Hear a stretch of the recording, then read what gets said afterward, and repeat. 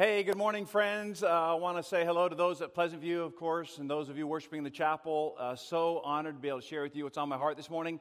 And just got back from staff retreat. We've been out of town for the last 3 or 4 days and kind of been brainstorming about the new vision God has sort of laid on our hearts. If you missed that, we shared at church conference. If you missed it, we're also going to share it again in early October as a church, but very excited about what God is doing. And on top of all that, we're, of course, celebrating graduates, and so it's just a wonderful day to be in church. It's a wonderful day to be with you. Let's start with a word of prayer. We'll get started. Lord, you're beautiful to us. Thank you for these incredible people and the high honor of being able to share with them what you've placed on my heart as we wind up this Pieces series. Lord, it's been huge for us. This series has been significant for our marriages and our families, for our sexuality. And Lord, I just trust today you would bring all the healing that we need, all the hope we need in each of those broken areas, and you would bring glory to your name. So give us open hearts, give me the words to say, and we'll give you praise. As we get into our cars and head home here in a little bit, we will give you all the praise and all the glory. It's in your name. Amen. Well, again, so thankful to have you. We've been discussing this biblical worldview together. And we've been kind of learning what it's like to see the world through a biblical lens and how we're not looking for a box. We're not trying to get all the Christians to look and act the exact same way. That would be boring. We're not looking for cookie cutter, but a biblical worldview actually provides a platform. And from that platform, we all discover life, this full color life that Jesus promises. And this is where we've landed at sort of a base level for a biblical worldview. And it's this: everything belongs to God. The good and the bad and the ugly, the successes and the failures. Everything belongs to God. And God has taken part of everything He has and He's entrusted it to us. He's entrusted part of His creation to us. He's entrusted marriage and parenting, sexuality, all these things to us, and one day we will give an account to Jesus for what we did with the things that He entrusted to us.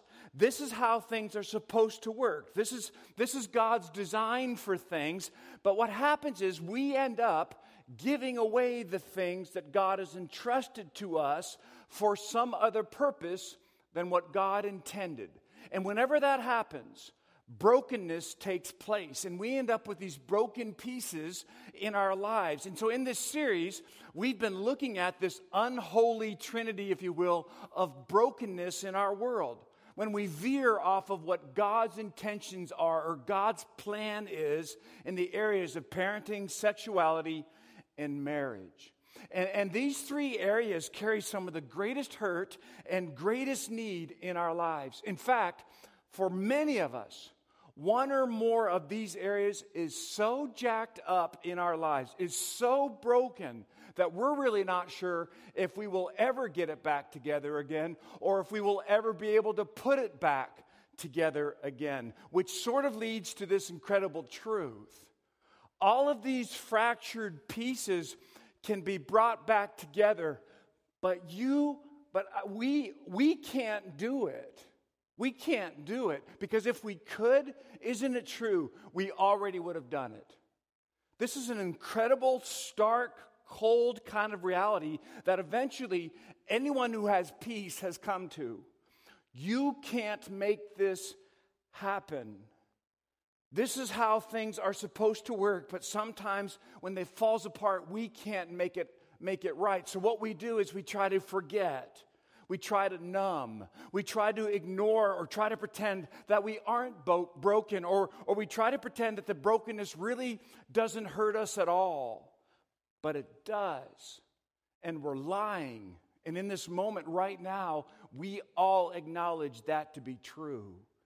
Jesus knows how the pieces of our lives work best. Jesus knows how the broken pieces of Tom's life will work best. And the reason that I say that with such confidence is because of these words from Paul that we've been talking about in this series. For by God, all things were created. It's one of the essential parts of our biblical worldview platform. By God, All things were created. He was the designer, the originator, the initiator. He created all things according to a biblical worldview. Things in heaven and on earth, visible and invisible, whether thrones or powers or rulers or authorities. And then Paul restates his position.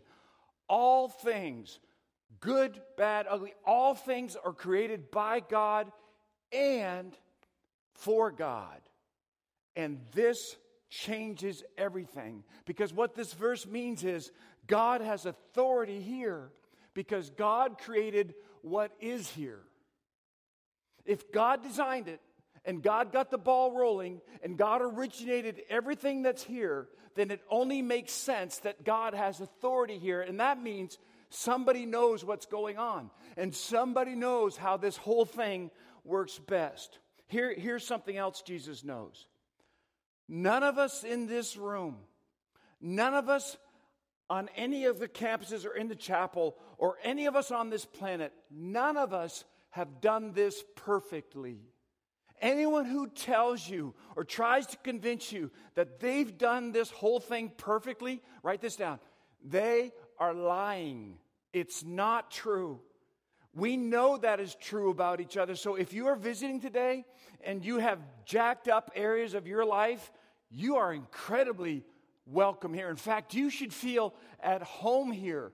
This church doesn't throw stones because too many of those stones bounce back and end up hitting us. The difference maker for a good many of us in this room, the difference maker between those of us who are jacked up and those of us at a different state today, the difference is this. Some of us have experienced what the scriptures teach as repentance. And repenting means we are rethinking how we think about things.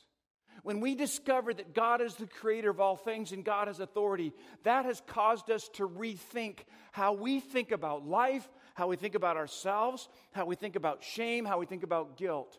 And that rethinking process has caused us to turn from what has been our agenda, what has been our plan, and turn toward the one who designed it, to God's plan and God's agenda and God's intention. We rethink how we think about what Jesus says is true, and we turn from our plan that is wrecked to his plan that is hopeful. So today, as I stand here today, I need you to know I don't worry about heaven. I know that may surprise some of you, but I really don't worry about heaven and where I'm going to spend eternity.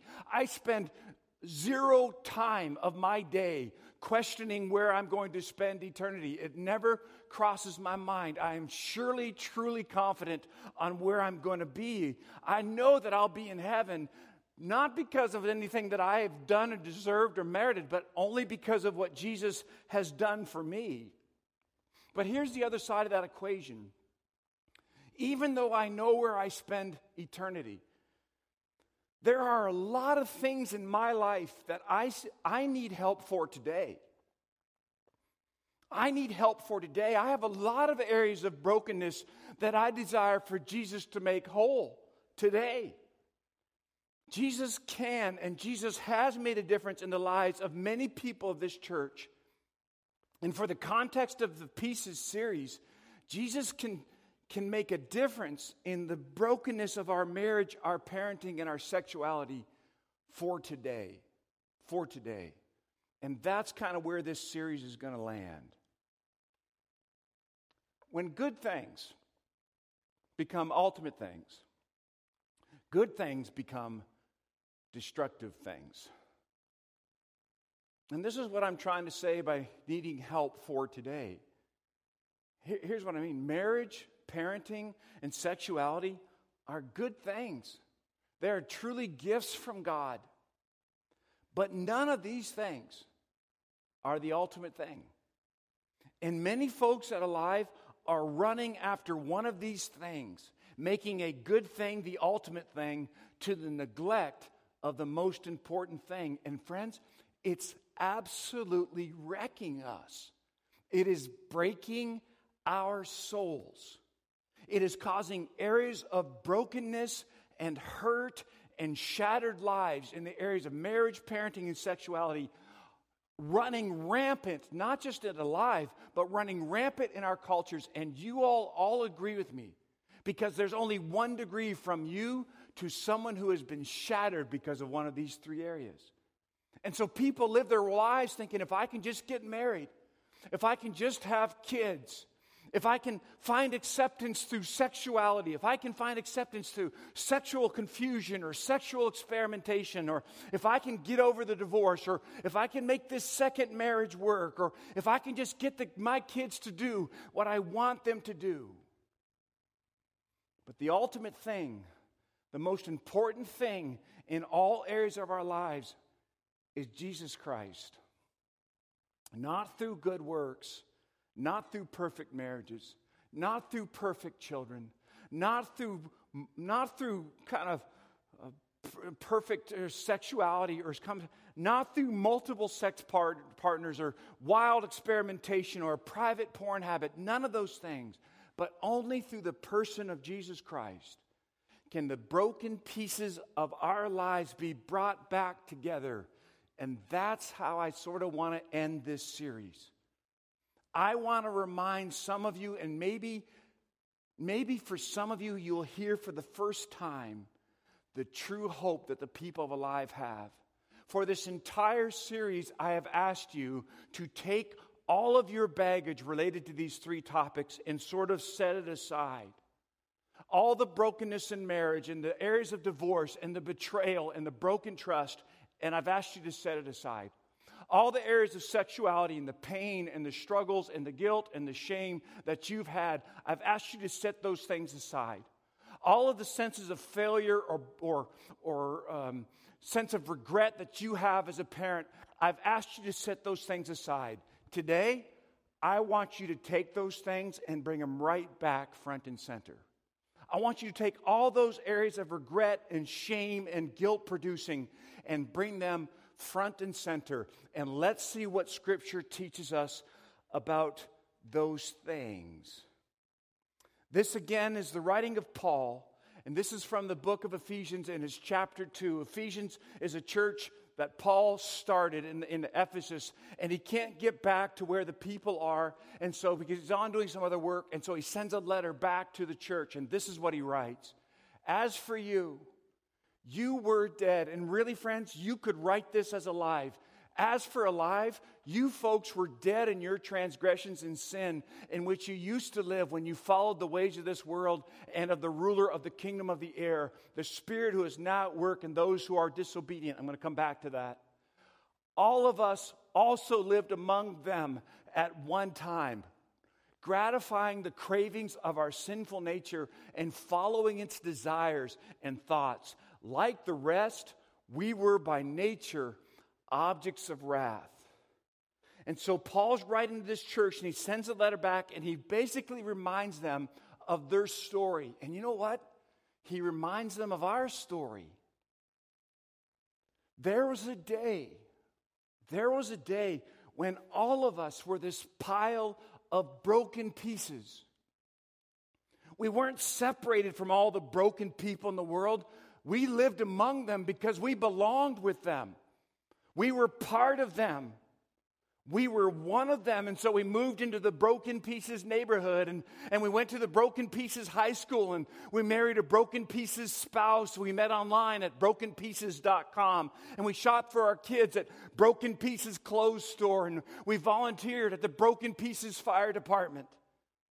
And Alive believes this so deeply that we sort of use 2 words around here to remind us all of this biblical truth, and we use them a lot, and the 2 words are this: me too. This is what we mean by that. Me too. Everybody lives in the brokenness, and nobody gets a pass. And so all those things we just brought back to front and center, of course, me too. All of us could bump into each other this morning in some kind of awkward way as we kind of held our broken boxes here in front of us. And as you walk around the Alive campuses today, don't expect perfection. Certainly don't expect it up here on this platform. Don't expect it from our children. Don't expect it from our marriage. Don't expect it from this pastor or this staff, because it doesn't live here. This whole sense of perfection as far as people that have never messed up, that doesn't live here. You can expect a Me Too community because that's who we are. And we Christians, we tend to forget this reality, this biblical reality. And when that happens, churches kind of form and they become the moral police. They become the Pharisees of the modern day. And churches can become self-righteous and we begin to put down broken people as if somehow we're better than they are. Self-righteous people attack other imperfect followers of Jesus because if we can put them down, then we feel better about our own unrighteousness. And we're actually known for killing our own because of it. And Paul is reminding everybody that there was a time when all of us were in the same broken pile, carrying the same broken pieces box, away from God, following all of our own passions. There was a time when that was true for all of us. And so he says, we were by nature objects of wrath. And if we had left the planet apart from Jesus, Paul reminds us, condemnation, wrath, and hell would have been our reality. The future was not bright, and the brokenness of this life would have been carried over into the next life. Don't miss this part of a biblical worldview. We spent this life telling God we don't want anything to do with you. And when we die, we stand before God, and God gives us the very desire of our hearts. We spent our entire life on the planet saying, God, I want nothing to do with you. And when we die, God says, I'll give you what you want for eternity. And it's a dark, dark place. Aren't you glad you came to church today? Isn't this a great day? Let's take another offering. Who wants to take another offering?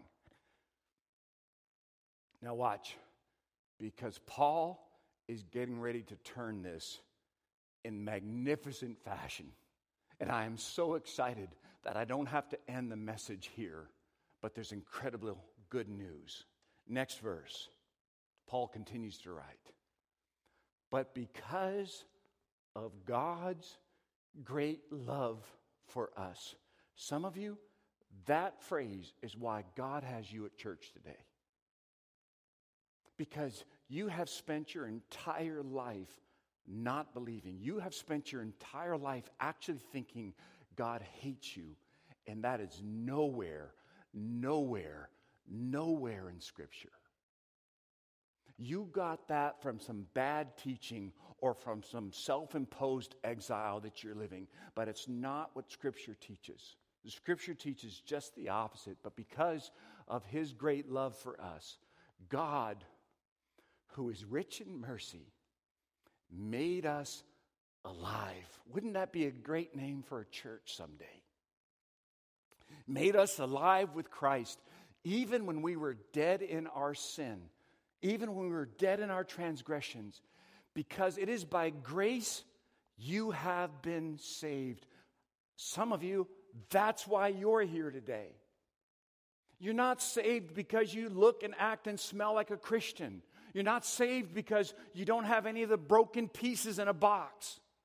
You're saved by grace, and God raised us up with Christ and seated us with Him in the heavenly realms in Christ Jesus, in order that in the coming ages, Jesus might show the incomparable riches of His grace expressed in His kindness to us in Jesus Christ. Friends, let me summarize this. We were toast. We were lost. We were all Gamecock fans. It was horrible. We were broken with no hope. But there was a major difference maker. God has a great love for each one of us. And that love, that crazy nuts in love with you perspective of God's, that mercy actually allows us to carry the broken pieces of our lives and no longer set them aside, but now to bring them front and center and carry the broken pieces of our lives to Him. And you know what happens when we do that? He makes us alive in Christ. He turns broken into whole. He turns down sin and He turns up holy. He turns me into Him. He turns shame into freedom. He turns death into life because He is the difference maker. And then Paul pens words that have to stay at the center of Alive. These are key, core, DNA, chewy chocolate center of the Tootsie Pop kind of words for this church. And anytime we get off these words, anytime we lose our way, we cease to be what God has made this church to be. This is the beacon of the church, and we can never lose focus on these words. Paul says, "For it is by grace that you have been saved through faith. And this isn't from yourselves. You did nothing for this. It's a gift. It's the gift. It's the gift of God, not by works, so that none of us can actually boast." Let me just take you through these words. It is by grace. You're not saved because you are amazing. You're not saved because your marriage is perfect. You're not saved because your children are perfect. You're not saved because your sexuality is pure and mistake-free.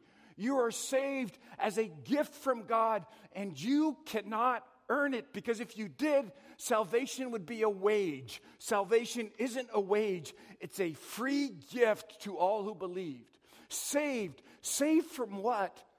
All that stuff Paul just wrote. The sin and the condemnation and wrath and hell. We are saved from those things. And all the brokenness we carry around in this life now has a future hope. It is now possible to take the pieces of brokenness in marriage, sexuality, and parenting and put them in Jesus. In faith.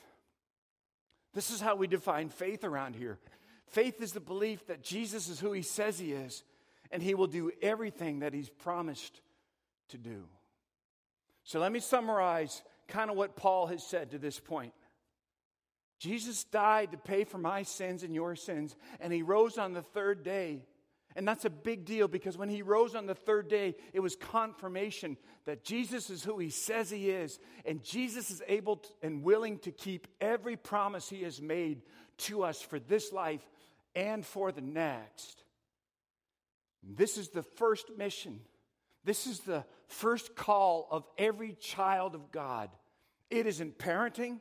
It isn't marriage. It is not a stellar sexual history. It's not to feed the poor, to build houses for habitat. It is only this hope. And once this hope is in place, we can do all those other things, but this hope must be in place first, because now we're ready to hear Paul's spectacular words in verse 10. Because of God's free gift of grace and salvation, because we have been saved, grace, salvation, and faith, we are God's workmanship. Some of the translations have the word masterpiece right here. Handiwork. Created in Christ Jesus. God's handiwork. God's masterpiece. Tom didn't make himself his own masterpiece. Tom didn't make himself his own handiwork. God did this in my heart and life. Created in Christ Jesus now to do good works, which God prepared in advance for us to do. Once we've experienced Jesus, then we can live for what we were created for, and only then. First there is grace, then there's the changed life. And anytime we try to get those two things confused or out of order, self-righteousness begins to sink in. All things belong to Jesus. Sin separates us from our Creator. Grace brings us back and makes a changed life possible. Then we are able to live whole and complete lives. This man, Jesus, changes everything. He has certainly changed the life of this man standing before you this morning. And you know what motivates me as I lead my life now? I told you that I don't worry about heaven anymore. But let me tell you what motivates me now as I lead my life. I'll often think about Jesus' words that he gave on the Sermon on the Mount. You've probably heard these words before. Even if you don't go to church on a regular basis, you've probably heard something like this. And Jesus is actually speaking to people just like us. These weren't like weird people, sanctified kind of people that are like never done anything bad in their lives. You know, these were just people, normal, everyday people. Some were believers. And he says, you now, you are the salt of the earth. You are the salt of the earth. And many of us probably heard Grandma tell us that. And we all know she wasn't telling the truth. Grandmas always say nice things to us. You are the salt of the earth. But if the salt loses its saltiness, how can it be made salty again? It's no longer good for anything except to be thrown out and trampled. I've heard this verse my whole life, and I've heard a lot of great sermons on this verse. I understand that salt is a flavor enhancer. It takes bland and gives color, gives life flavor and meaning. I understand salt is a preservative. Jesus is saying we are a conduit of God's mercy, preserving hope in the lives of the people we do life with. I understand that salt can actually be medicinal. It can be used to clean wounds, and we are healers in this broken world to broken people. But when Jesus refers to salt, it's the second part of his words here that really sort of mess me up and that I think we got to understand. If the salt loses its saltiness. See, if you and I need salt and more salt, we can just go to the cabinet and we get some more salt of the little blue can with the girl with the umbrella. We just sort of get that and we refill the salt shakers. Not true in Jesus' day. Everybody listening to Jesus that day, if they needed salt, they understood that salt came from the mine or the cave. And what happens is the salt is actually put in between all the different limestone, and you actually had to pull the salt out of that. But if the limestone of the cave was left exposed to the elements, what would happen is the water and the wind would come, and all the salt would sort of fall out of that limestone and would basically come on the ground, and there would be no more salt left. And that limestone then became used only for one thing or two things. One, you could use that limestone to build gravel. In other words, something that could be trampled on the ground. But you could also use that lime, you know what else you used it for? To cover the smell of something that is dead. We still use it today that way. You could use it in an outhouse to kind of throw lime down in there and maybe keep the smell down. So look at what Jesus is saying. What Jesus is actually saying is, your life and my life is to make a difference in the people around us. We're to enhance, preserve, and bring healing wherever we go. Or our lives will just cover up the stink of what is rotting or decaying just below the surface. Our lives will be used to hide what's dying just below the surface. Our lives will be lived in such a way that we pretend there is no broken box here. And we'll try to cover that up. And then Jesus says these next words. And I can't help but think about our church in this. You are the light of the world. A city on a hill cannot be hidden. Now, this is really a challenging verse because what Jesus usually said was, I am the light of the world. He was referring to himself. I'm the light of the world, the people living in darkness. I am the light of the world, he said. But in this incredible passage, not here, he changes it. And I'll tell you something else he does. The you in this verse, this word right here, you are the light of the world, that's plural in these words. Jesus is getting biscuits and gravy and sweet tea on us. Jesus is going southern on us right here. Because it literally says, Jesus literally says, you all. Or in 6 Mile or Belton, you'd say, all y'all are the light of the world. Are the light of the world. You all are the light of the world. And the reason these verses stay with me is because I think and I believe that Jesus was thinking about Alive that day. He was thinking about this church and a mess of other churches. He was thinking about his bride. He was trying to urge us, implore us, you are the light of the world. Own it, live it, believe it, risk it, tell it, shout it, share it, build on it, breathe it. You are, all of you, are the light of the world. Friends, this life you have is your life. I'm not talking about the one you hope for. I'm not talking about if you make a certain amount of money. I'm not talking about if you get the right different relationship. I'm not speaking about if you had a different sexual history. I'm not speaking if you had a different sexual identity. This life, the one you have right now as you sit in your seat, this is the life you have. And you can wish for something more, but what you have today, your marriage, your parenting, your children, your sexuality, this is your life. And listen, you are uniquely positioned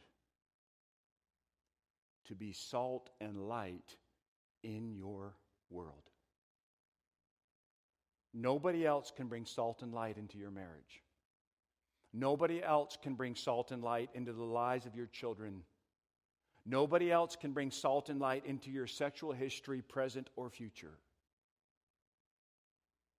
The responsibility lies with you, and it lies with me. But we cannot do it alone. Tom can't repair the brokenness in his marriage. Tom can't repair the brokenness in the lives of my children, the mistakes I made as a parent. Tom can't repair his sexual history.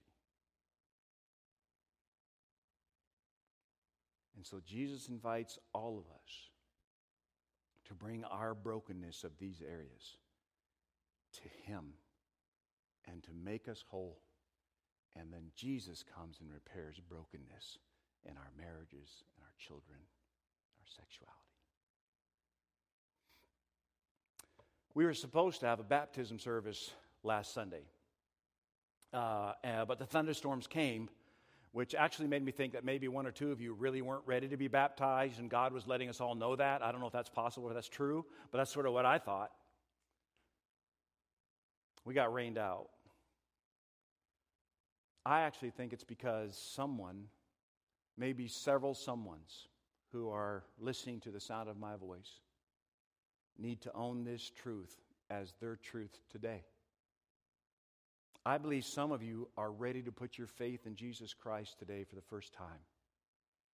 I believe some of you are actually ready to return to your childlike faith in Jesus Christ. Because you heard the story of his grace and you heard the story of his mercy, and you put that up against the dark shame, grimness of your life, and it overwhelms. Perhaps it even moves you to tears, or you fight a lump in your throat the whole time we've been talking, or makes your palms sweat, or maybe your heart beats fast. I don't know. However it looks and feels as you sit there, you know that God is calling you.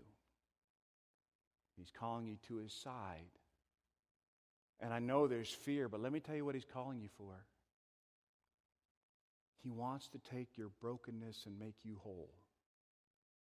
That's what he wants to do. And all you have to do is ask. There's no magic formula. You just pray and you ask God to help you to rethink everything you think about your marriage, your parenting, sexuality, or any area that you think you've placed outside of God. And if that's you, if you think God is speaking to you in that way, you get an opportunity to do that right now. You can do it while I'm talking. And you just basically tell God, I want you to be my Lord and Savior. Will you forgive me? Will you save me? And this is what I want you to do. I want you to sign up for baptism next week. We're going to try it again. Both here and Pleasant View campus, we're going to try it again. Sign up for baptism. And by that, you're saying this. You're not saying, Tom, my life is all perfect now. No, no, no. You're saying, Tom, my life is still jacked up.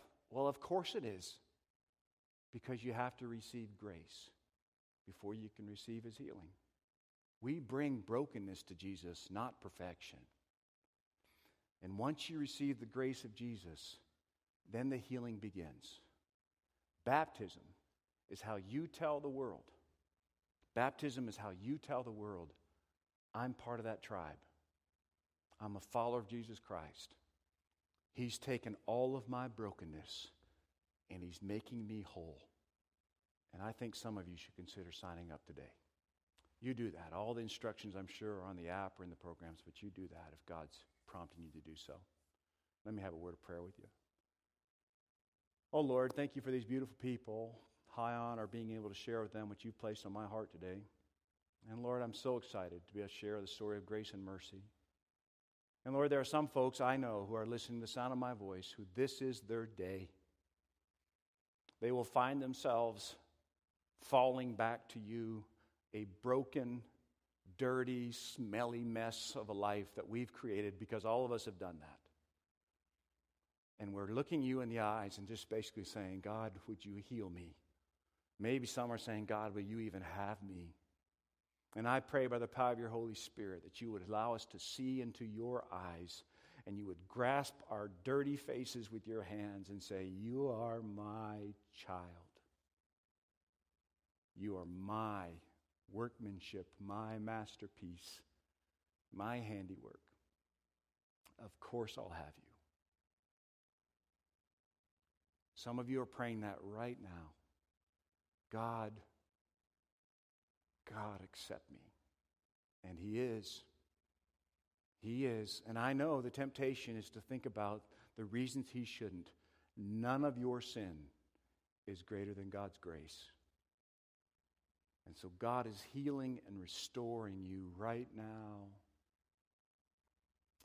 And if God grants you the forgiveness of heart, then you go public next week. I'll meet you in the tank. You go public next week.